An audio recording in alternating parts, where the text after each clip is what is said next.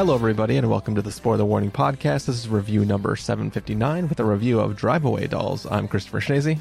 And I'm Stephen Miller. And if you're joining us for the first time, the Spoiler Warning Podcast is a weekly film review program. Each week on the show, we're going to dive in, debate, discuss, and argue over the latest films coming to a theater near you. And we are returning to talking about theaters near us as we, just got done doing our big, crazy, looking back at the last 17 years of the existence of the podcast in various capacities. How you feeling, Stephen, after embarking on that little journey of ours?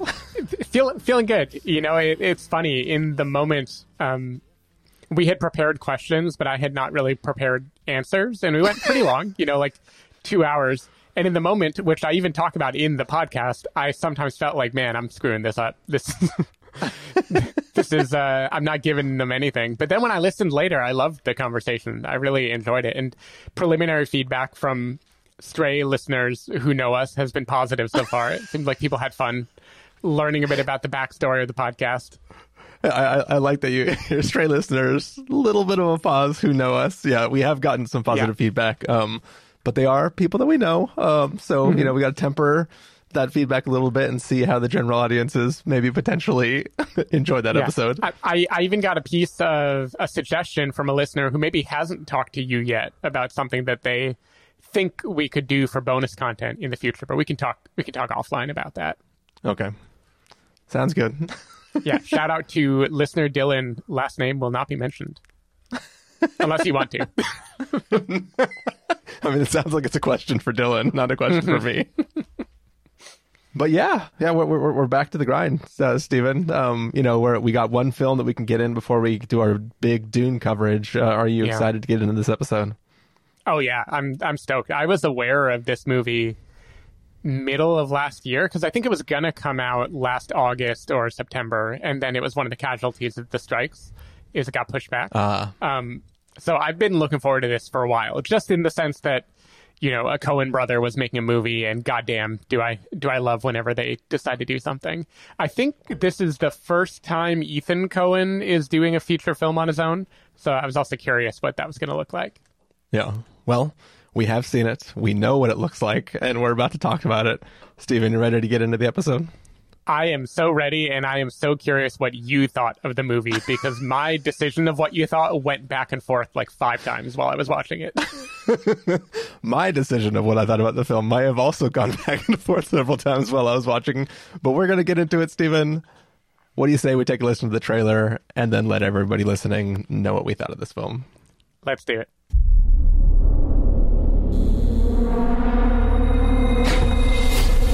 The case, Santos. Not on your life. Hello, girls. It's the last body shot competition, so we are going to salt you up. I've had it with love. I don't believe it's relevant to the 21st century lesbian. You're not wearing that. I just came from work. I came from Toledo. I don't dress like it. I'm not here to peddle my wares.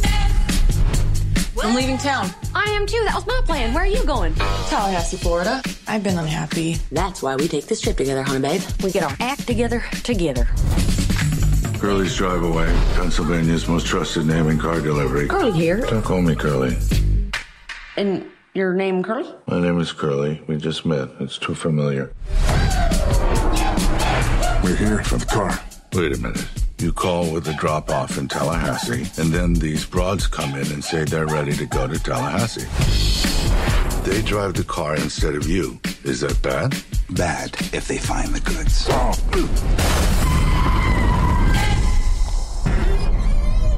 What? You should see what's in here. I bet it's locked.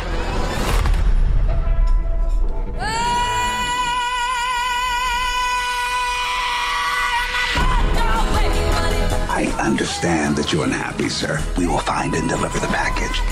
We just want your friends. You cannot relate to the public, which in the service profession is a big handicap. Did the 2 creeps find you? They know we have their stuff. Maybe we sell it back, shake them down. Are they like wanted or something? Oh no, they're not in trouble at all. Yeah, I'm gonna help you break a big murder case. That is about the dumbest thing I've ever heard. And I'm a cop.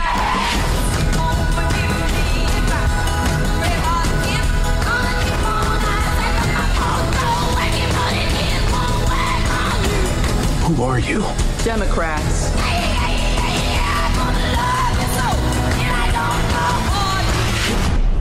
Wow, you've had a full day.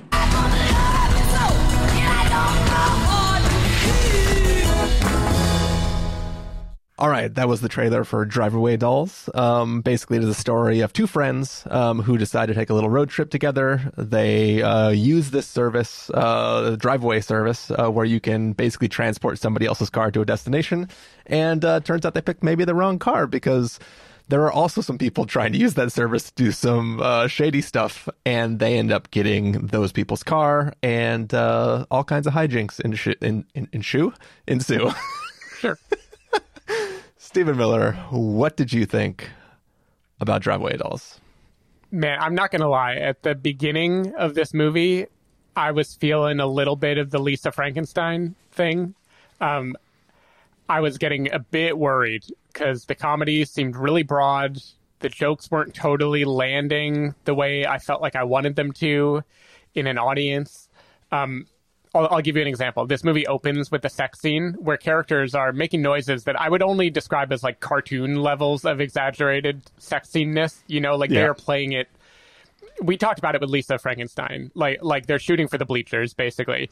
And it was not totally landing. And I was thinking, oh no, I am in for a long ride of something over the top that is just not going to be properly calibrated.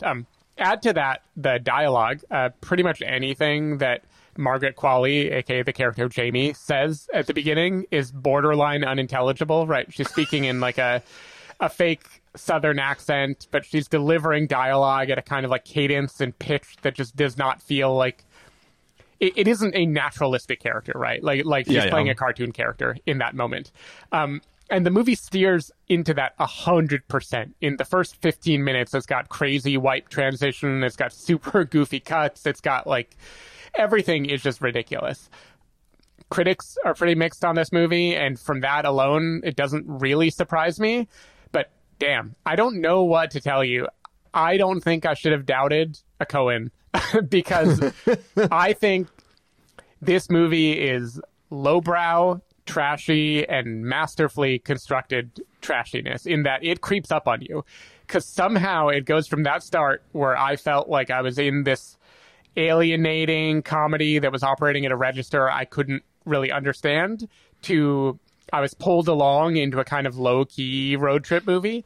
And about an hour in, I had entered the universe of absolutely batshit zany territory without even realizing it. It's like this movie carried me along with it. And I feel like I don't remember who first said this about a movie, but it's the kind of thing that feels like it teaches you how to watch it. Like it takes a little while to click into the rhythm of what they're doing. But once I was clicked in, I had a fucking great time. I thought this movie was hilarious. I thought it was so over the top. I thought the willingness to be irreverent and just throw all the plot details out the window, which is a schnazy thing that makes me deeply curious how you are going to feel about the movie. I thought that was so much fun and hilarious, and it just sticks the landing in a way that I really, really, really loved. So I left this movie on quite a high. Like, I won't say this is a, quote, important prestige movie. It clearly does not want to be that. Raising Arizona seemed like the obvious comparison, but I rewatched Raising Arizona yesterday just to compare. Totally different movie, totally different style, different pace, different everything. I think Burn After Reading is the closest I can come to in a Coen Brothers history to this movie. And people were mixed on that. I loved Burn After Reading, and I loved this movie too. So I can get into the details of what I loved, but I really want to know, because I was playing the Does Chris Like This or Not game over and over again while I watched it, and I don't know where I landed. Let me ask you, how many people were in your theater? Not a ton. It was the big screen at Alamo, and it was maybe like 25% full, 20%. Like there were people. It was definitely nowhere near a packed show. Yeah, because I was also in the big theater at Alamo, and I went to the brunch screening, and there was like maybe 25 people total in my screening. So I was also getting a little bit of a Lisa Frankenstein vibe from the audience, right? Because like when I saw that, I was like, huh, this feels like if I was in an auditorium full of people who were like really vibing with this, it would really, really be landing. But instead, I was kind of sitting mostly alone. Like I was in that like upper section of the back, but I was the only one in that entire area. So I was just like alone with my ball of popcorn, and like there were like little groups of like women in the theater who like were sort of like laughing with each other, but it wasn't like an uproarious like everybody in the theater laughing. It was like every once in a while you'd hear like a little bit like and then that would be it, like a short, like maybe like the 3 laughs, right? So I did not have the help of the audience. So all that's being said, to get out of the way, the cold open to this is friggin' amazing. I like when this film started, I was like, holy shit, I'm in for an amazing time. Wow. Right? So we had different openings, so basically. So I mean, I'm talking about. Oh, you're like, talking about the cold open. I hear the cold you, open. Yeah, totally. Not the beginning of the film. Like the actual. The cold open, which we can talk about in a spoiler segment, has some brilliant visual gags, amazing little performances. I was like, I am ready for this movie. Here we go. Saddle up. Like, this is going to be amazing. And then we're ripped out of the cold open and thrown into the thing that you were talking about, like potentially worrying about a little bit, and kind of like, you know, the fast quippy dialogue, the weird accents, you know, like it was kind of, for me, it was like I started to feel the same worry as you. I don't know that the film taught me how to watch it as fast as maybe it did for you. For me, it was kind of a little bit of like, we're in two different worlds, right? Like, I'd be happy to watch just the girls' road trip movie or this weird, like, criminal story where things are being mixed up. But they always felt so separate. Like, the girls are doing their own thing in their own movie, and there happens to be this other thing that we keep cutting back to, which never rose to the level of super interesting on its own. And the girls' thing was like, had moments, it ebbed and flowed, right? Sometimes I was like chuckling with it and it was fun, and sometimes it was kind of just like, I get this joke, are we going to hit a different beat? Then there's like a literal tire screech in this film, and it kind of starts to meld everything back together. And then the jokes were all landing for me. I was like totally vibing with it. And then, as you said, it's sort of like crescendos, and it just keeps going and keeps going and keeps going. And it's like, by the end of the film, I think this film sticks the landing. I think it sticks it real good. Yeah. I just don't know if the journey was enough for me to like I didn't leave with the high because I hadn't forgotten about that middle section, which like I said, still had its own fun and enjoyment through it. It never brought me up to a level where I was like, yeah, dude, that was something that like I really want to like people to go check out. But it's like one of those things where the payoff for sitting with everything is so strong and so good that I'm kind of there. Like, I'm kind of there for it. It's just like, when I think about it overall, I'm like, it was fine. But then, like, the high, the moments of high are so high, but like the moments of just fine are so frequent that it's, I don't know how to balance how I feel about this film. I hear you. I hear you. I don't know why. For me, I suspect, and I can't prove it, I don't have any grand theory of this movie.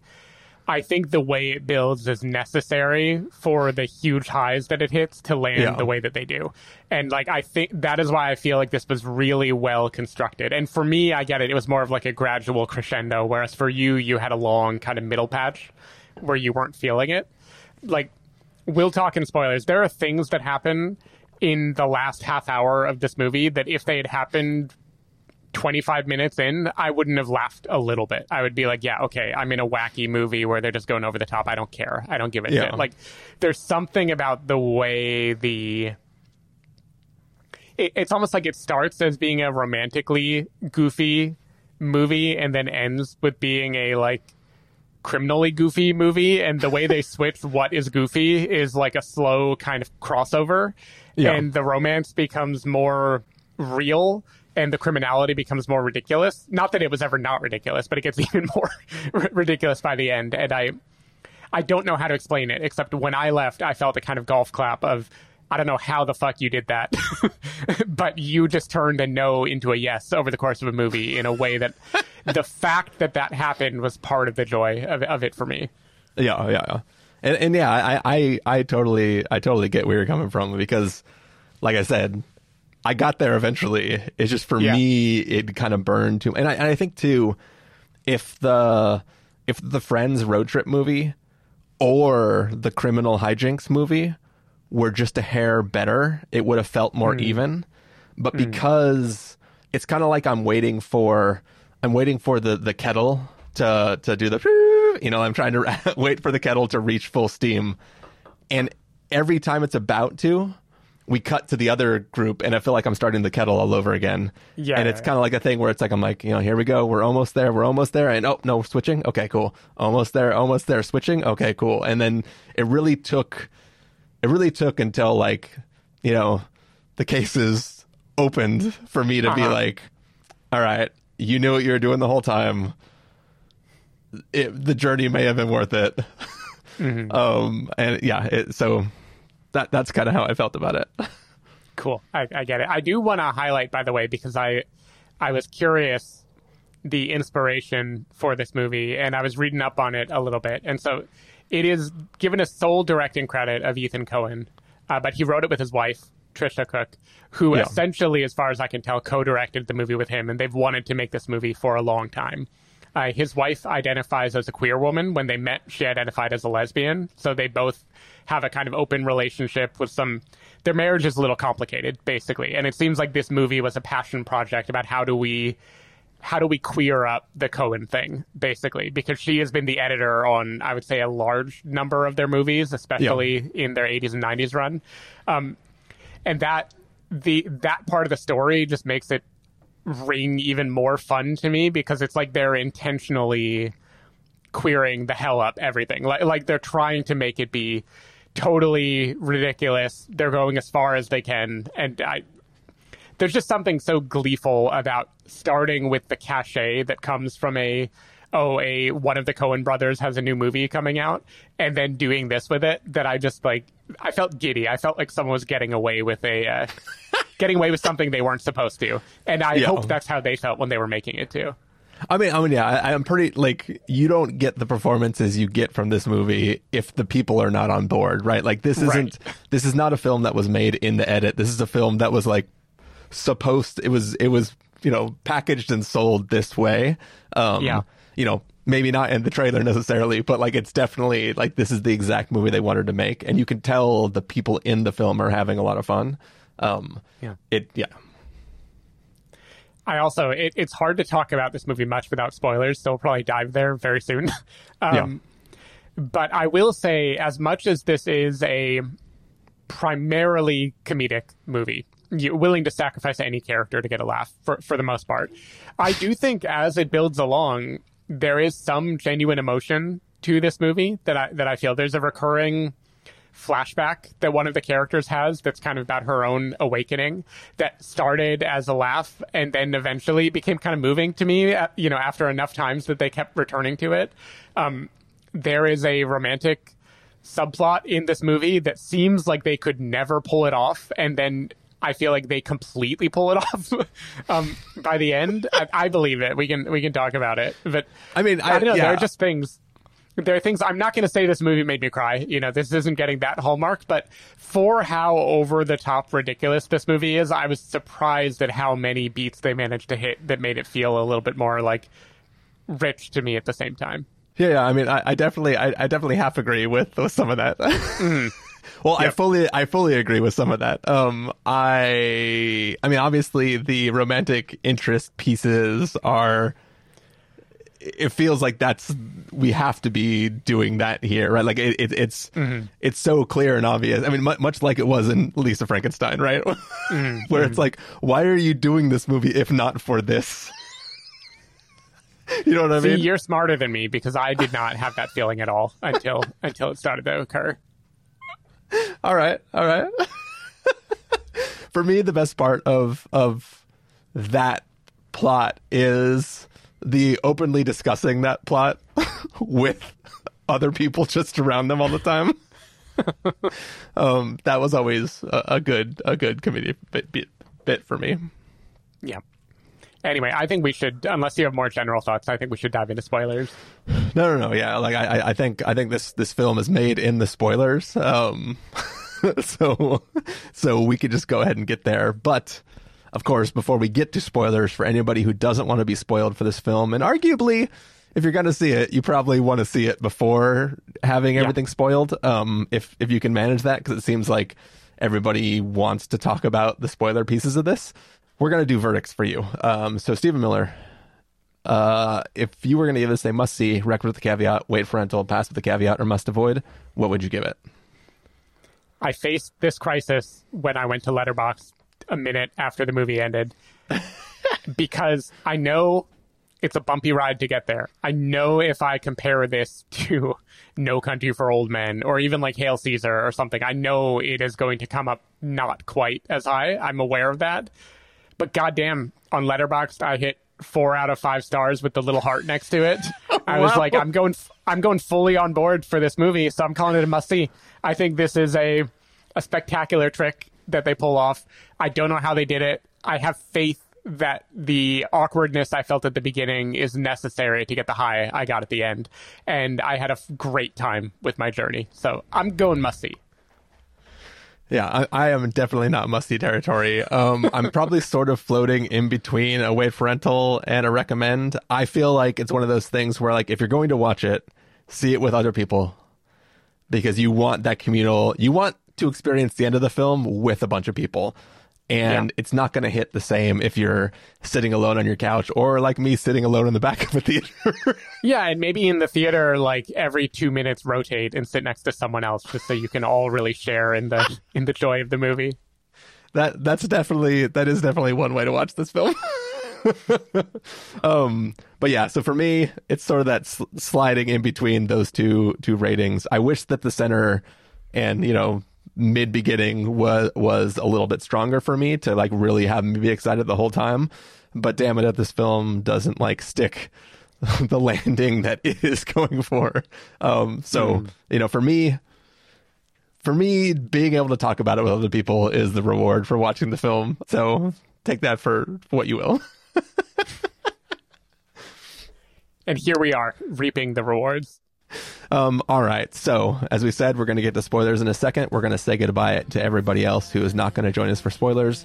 Stephen Miller, people want to find you throughout the week. Where can they do that? People can find me at @SDavidMiller on most social networks or sdavidmiller.com. Or if you want to read the piece that I talked about in the last episode that I was working on, I wrote a top 10 pairs of 2023 essay for David Chen's newsletter, Decoding Everything. So head on over to decodingeverything.com if you want to read that.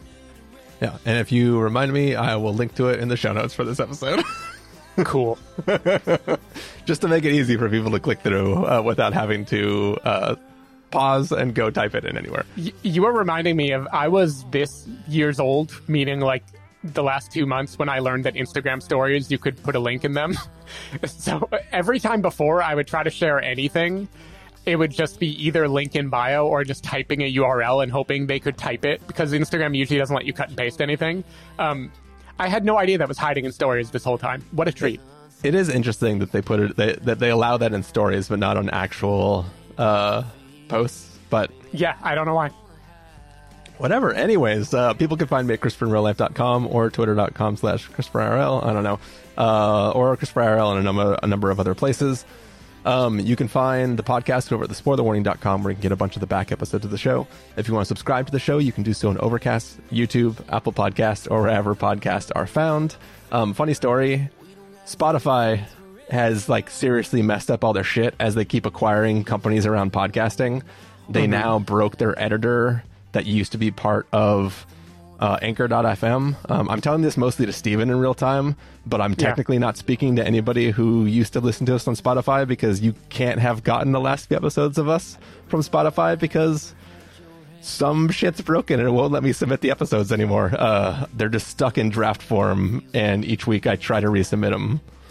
I certainly don't want to criticize any listener, but if you are using Spotify as your podcast app, maybe Google, look up what other podcast apps exist out there. It gets better, I promise. Unless you're just pot committed to the Ringerverse or something like that, and then I understand you might be sold on Spotify because you've been forced into it because they bought your favorite podcast. But for everyone else, trust me, Overcast, Pocket Cast. There's better things out there that will satisfy what you need. And also, Steven, I subscribe to a number of the Ringerverse stuff in Overcast, so do I. It's not a problem. Just leave Spotify. Do it now for your own sanity. You can use it for music. Don't use it for podcasts. And I think Joe Rogan puts it on YouTube too. So if that's what you were holding on to, yeah, if Rogan can do it.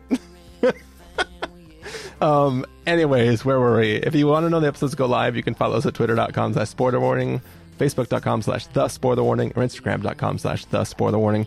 If you want to get a hold of us directly, you can send an email to fans@thespoilerwarning.com, or you can use the contact from our site. Music for this episode will come from a track selected from artlist.io, so hopefully you're enjoying that. That music, it is going to fade up, and while it's faded up, Steve and I are going to go check the trunk, see what's in there, and when we come back, we're going to unleash a bunch of spoilers on you, so get ready. See you in a moment. We don't gotta stay friends forever. We can start a whole new chapter. Find our happy ever after. The only way to know is ask her. Yeah, babe. We don't gotta stay friends forever.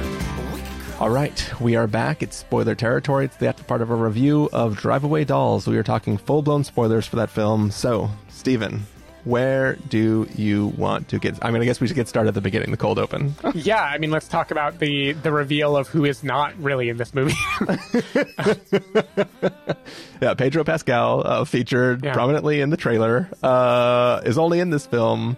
Well, I mean, he makes some sort of appearance of sorts throughout the rest of the film. Yeah, his appearance is in this film multiple times. Yeah. But the living, breathing Pedro Pascal is in the cold open. He is trying to trade or sell or whatever the briefcase for a client who doesn't show up. He is then attacked by the waiter, who it turns out is a ultra strong henchman of the bad guys, who does all the henchmen things, including squeezing in his eyeballs until they pop, I believe. Now, here's the thing. Before we get to the eyeballs, this is where I was like, I am in for a great ride.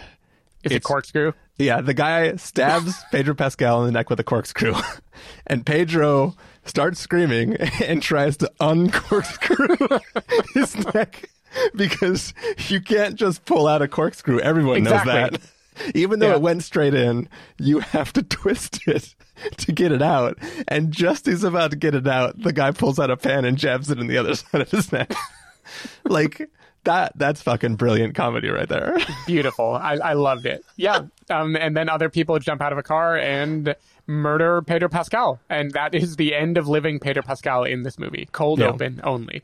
Which is a great coup, because I can't prove this, but I've seen Pedro Pascal on a lot of videos on the internet lately, including like the kind of like actors on actors type things where he's talking about his process and stuff.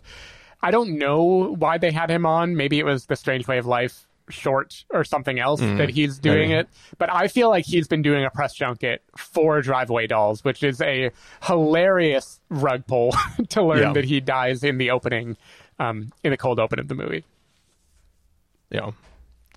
But it's worth it. I mean, technically, there's a second cold open with him, which is when they open up the basket and his head is literally in there on dry ice. Yes, that is a very chilly opening as well. Otherwise, I don't even know how to jump around. Like, let's see. I'll start with my probably MVP side character in this movie is a man named Curly, played by Bill Camp, who owns the Drive Away shop. I still don't really understand how the Drive Away thing works. Like, do the girls just not understand it and they get lucky? Because they seem to believe they tell him they want to go somewhere and he hands them keys and they drive away. But clearly it is you have to drive this car from point A to point B exactly. And there's no way you get lucky enough to just have people walk in and want to go there, right? Yeah. So I this was a silly idea for a film. This is 100% a real business. I don't understand how it works, but if you just Google Drive Away service, every state has them. It's definitely a thing.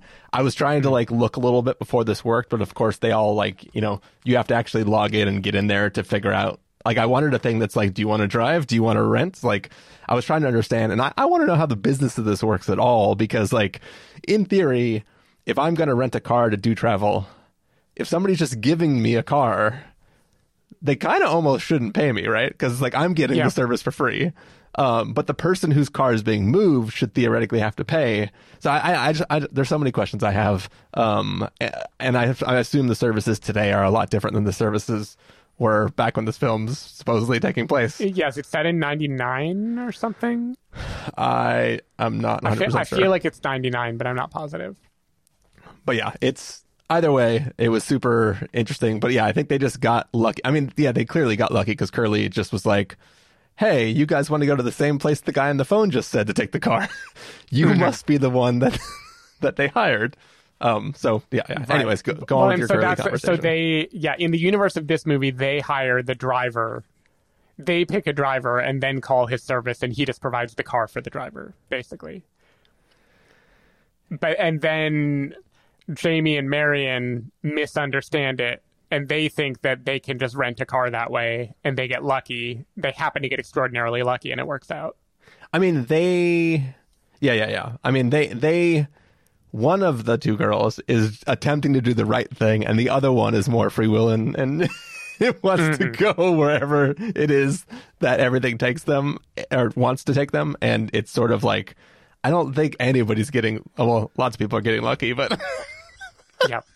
Okay. Anyway, I'll move on because we don't know enough about the mechanics to say for sure. All I'll say is the way the service works, as I understand it, those other people should not have expected that it was their car to take later, right? Because that isn't what the service is. In the service, you are not hired by the buyer.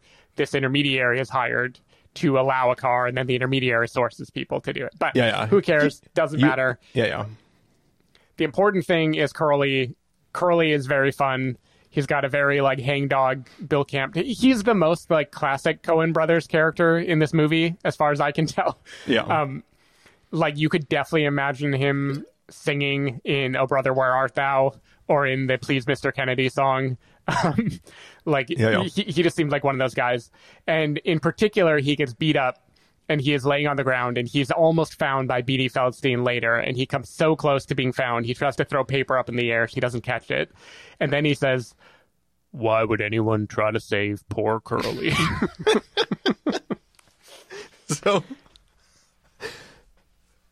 here's what I mean about like the in-between stuff where it's like, it's funny, but it's like so doesn't make any sense. Like, like if somebody is saying, go to this place, you'll see somebody here. Why would you go after hours? Right? Like you can't, like even if somebody was hanging out there every day, which they were, why would going there after hours show that? Right? So like going there at night defeats the purpose of what you're trying to do. So that's like, whatever. I don't understand how long Curly is alive. Like I like the joke of him still being there and still being awake and still being alive, but just being stuck on the ground because he got hit once. And he's like paralyzed. It's like there's comedy there, but it kind of doesn't 100% make sense. But it's like I'm going with it because it's kind of funny, but it still makes me go like, that's a little too silly.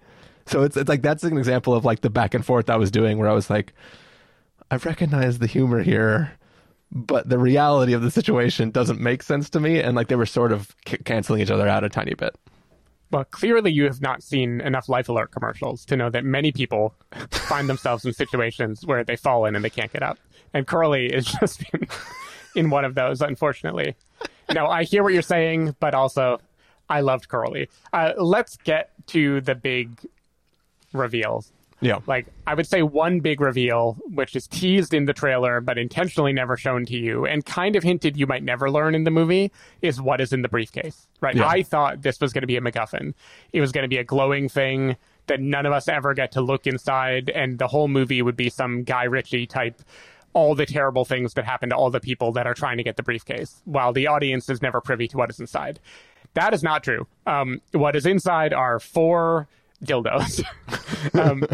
In particular, 4 perfect replicas of famous people's penises, including Senator Chanel. I think it's Channel. I'm going to say Chanel. Played by a wonderful Matt Damon. Matt Damon is in this movie.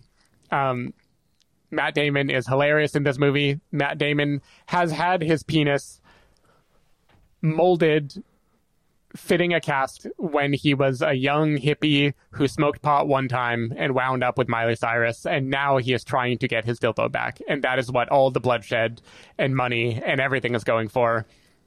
Love that joke. Paid off in spades. Laughed my ass off when it was first revealed, and then as it gets layered more and more and more into the story, I just could not stop giggling. But even back up, and then I'll let you go in your spoiler directions. We are first introduced to Matt Damon by way of a billboard. Yeah. Showing that our lesbian protagonists have entered the state of Florida. Yeah. The billboard is showing the senator with his Christian wife, Christian family, and his kids who are eerily, their eyes seem too far apart and they seem kind of inbred. I was cracking up at that first revelation of this is what the horrible, like, religious conservatism of Florida looks like to our queer characters. And that was the moment that I was 1,000% on board for the movie, and it never let me up after that point. Yeah, I mean, there are not too many, like, there are some times in a movie where Matt Damon is revealed as a late stage character in the film, and people laugh when he comes on screen. Sure. In this film, people laughed, but for the right reason. Like, perfect casting, 10 out of 10, no notes. Like, you just brought me back, film. Yeah.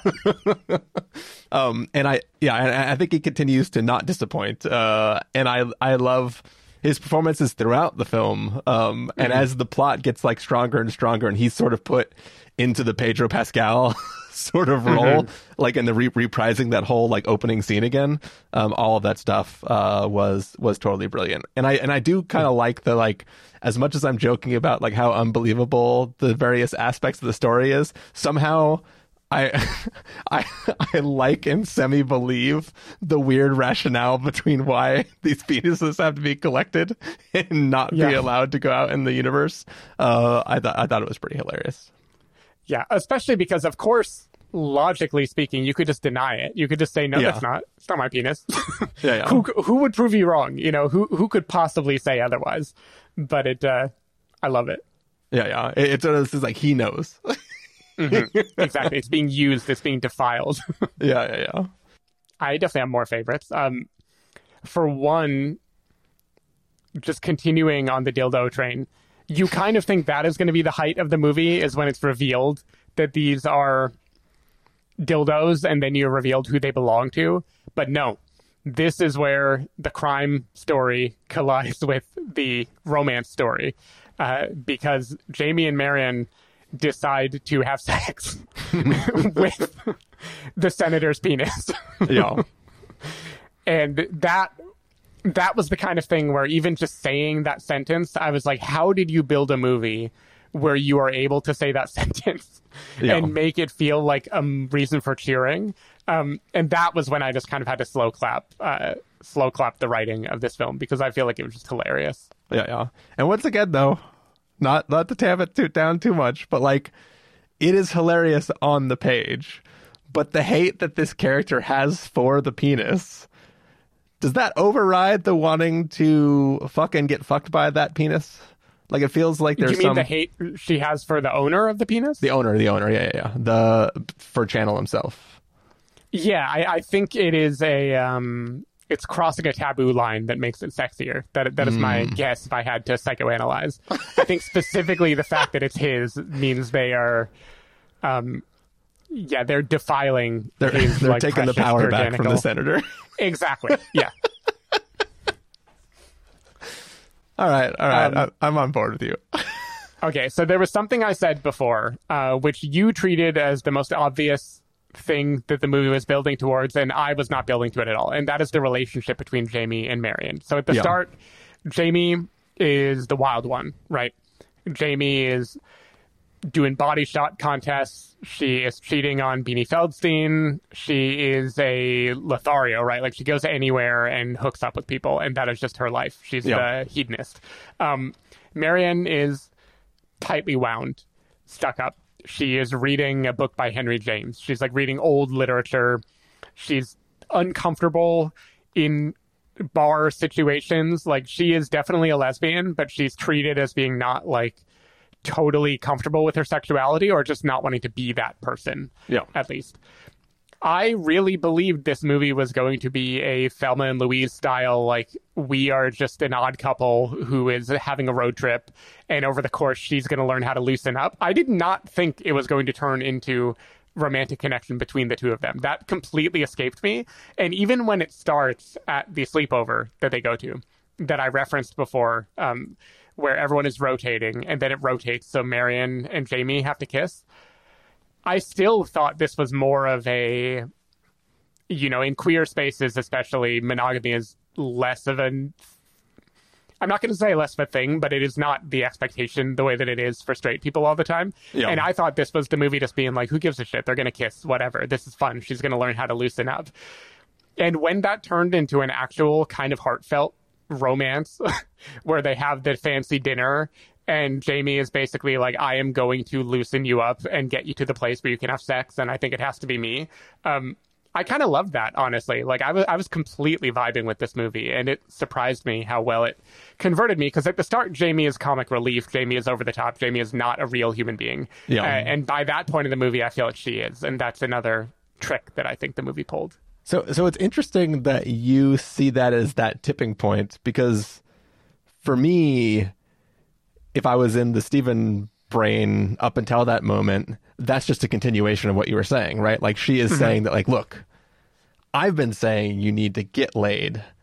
Rather than try to get you laid, I will be the one that does it. But to me, that doesn't equal, given who Jamie's character is in the film, that doesn't equal romantic entanglement. That just equals, like, I need you to blow off steam, and I'm going to blow it off you. You know what I mean?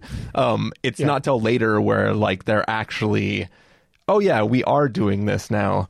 But to me, it was still telegraphed so far in advance that it's like, yes, this person, this is their best friend. They can't hold a steady relationship because they're too freewheeling and doing whatever. Like, it just seemed like it was such an obvious progression for this story to take that, like, I was just waiting for it to happen rather than. And also, like, in that scene where they're they're having the basement party, and, you know, they're you know, forced to kiss or whatever, like, her freaking out and leaving, to me, I thought that was already seeding, like, I am leaving because this feels like it's right in the moment, you know, like, so. Don't get me wrong. By then, I knew what the movie was doing. I just did not think, going into the movie and having the road trip start, it never occur to me that was going to be a subplot of the movie. Yeah. Gotcha. Yeah. Cool. Can I return to the dildos for a second? Please do. Just give them a quick rinse. So, as hilarious as the ending dildo stuff is, my hands down favorite dildo scene is Beanie Feldstein, like, crying while trying to unscrew the dildo from the wall to return to her as she's kicking her out of the house. That was pure comedy gold. Beanie is so good in this movie. She is really, really, really good. Yeah. I love that, but my favorite dildo scene, because you know what is going to happen, and then you're just waiting for it to occur, and then it has such an amazing button on it, is the housekeeper. The housekeeper, yeah. Finding it. First, you know she's going to, because she's cleaning the bed, and the camera's just, like, letting her slowly reach around, and, you know, the whole audience is starting to realize, like, oh my God, this is going to happen. And then the next time we see it, it has been placed like a toothbrush on the bathroom counter with a little red ribbon. Little ribbon on it. Which is 100% what a fancy hotel like that would do if they found this and didn't know what to do with it, but felt like they had to be polite to the customer. Yeah. That probably got the biggest laugh from my audience of anything in the movie. That was just a glory. At that point, the movie's firing on all cylinders, right? Like, everything is making you laugh. But God, I love that image. So, once again, I'm just asking questions here. Don't take that one from me, Chris. No, I don't want to take it to you. I just mean it as an example of, like, the surprise versus, like, the character already noting what's going on. Because there is a world, like, she's going back to the hotel to get the thing. All the shit's already hit the fan. She needs to collect the dildo so she can add it back to the collection so that everything can be, you know, resolved. and she goes there and it's missing, right? But she never has a fear of like, oh shit, it's gone, somebody took it. Yeah. She's just like, wonder where I put it. Oh, there it is with the ribbon on it. And it's like, it's still hilarious. But it's hilarious from the housekeeper side, not hilarious from her side as like, it's sort of like it's like one punch down from like fear turning into hilarity, because it's just like, oh, funny. Yeah. Yeah, they decide not to play it for fear. I don't know why, but they don't give you that moment of panic. They just want it to be a straight shot to the joke of where the dildo is. Yeah. You can imagine like a longer cut of her asking all the staff one by one if they've seen a dildo. You know, that like, I'm not saying that should have been the way to go. I'm just saying that like, they're like, given all the other conversations they have in public around the various staff who are more than aware of their extracurricular activities, it feels like, you know, feels like there was chance for there to be panic and worry and other kinds of hilarity to ensue. Yeah, that was another just kind of, I was going to say visual gag, but it's more than that. It's the romantic conversation they're having about all the sex that she needs to have while the person is just slowly pouring champagne. Yeah, that one had me going too as well. Yep. Anyway, yeah, good movie. I'm not going to say perfect movie, not by any means, but had me laughing. I guess as long as we're here, we might as well talk about the very, very ending, which I think is a kind of not the very, very, very little button, but the close of the dramatic action, which is Matt Damon coming back to try to shoot them and take the money that he's given them. Beanie Feldstein has been brought into the proceedings. She is a cop. She is finally getting her moment now of pulling out a gun and protecting him falling and the dildos flying everywhere and that being front page news. That is just like, to me, that is just like the coalescing of everything you've teed up in the whole movie just happening all at the same time in a way that I just, big fan. Yeah, it was fun. It was fun. Yep. I won't try to take that one from you, Steven. Okay. Thank you. Cool. We done? I think so. Was that good for you? It was great for me, Steven. Great. You know, we went from one film getting excited about 4 worms to next week when we're gonna be excited about even bigger worms. Can't wait. Just building up. That's what you want to do with these things. You want to build up gradually. Yeah. In circumference. You know, maybe that's where my head was going, but the whole time, the whole movie, I kept thinking like, it's funny how the Jamie character looks a little bit like Timothée Chalamet. She does. She has like his exact signature hairdo. Yeah. Yeah, I was also thinking that. She definitely has a bit of a Timmy look. And also, his sister, Pauline, is in The Sex Lives of College Girls, too, and she also looks like him. So I need to do a side-by-side and see what I think about this Margaret Qualley fellow. Yeah, well, you know, if you just Google it, I'm sure lots of people have done side-by-sides. You probably already have the comparison available. Yep. Cool. Well, that's it for this review, this spoiler segment. We're going to take off, and we'll see you next week for Dune Part 2. Later. Bye.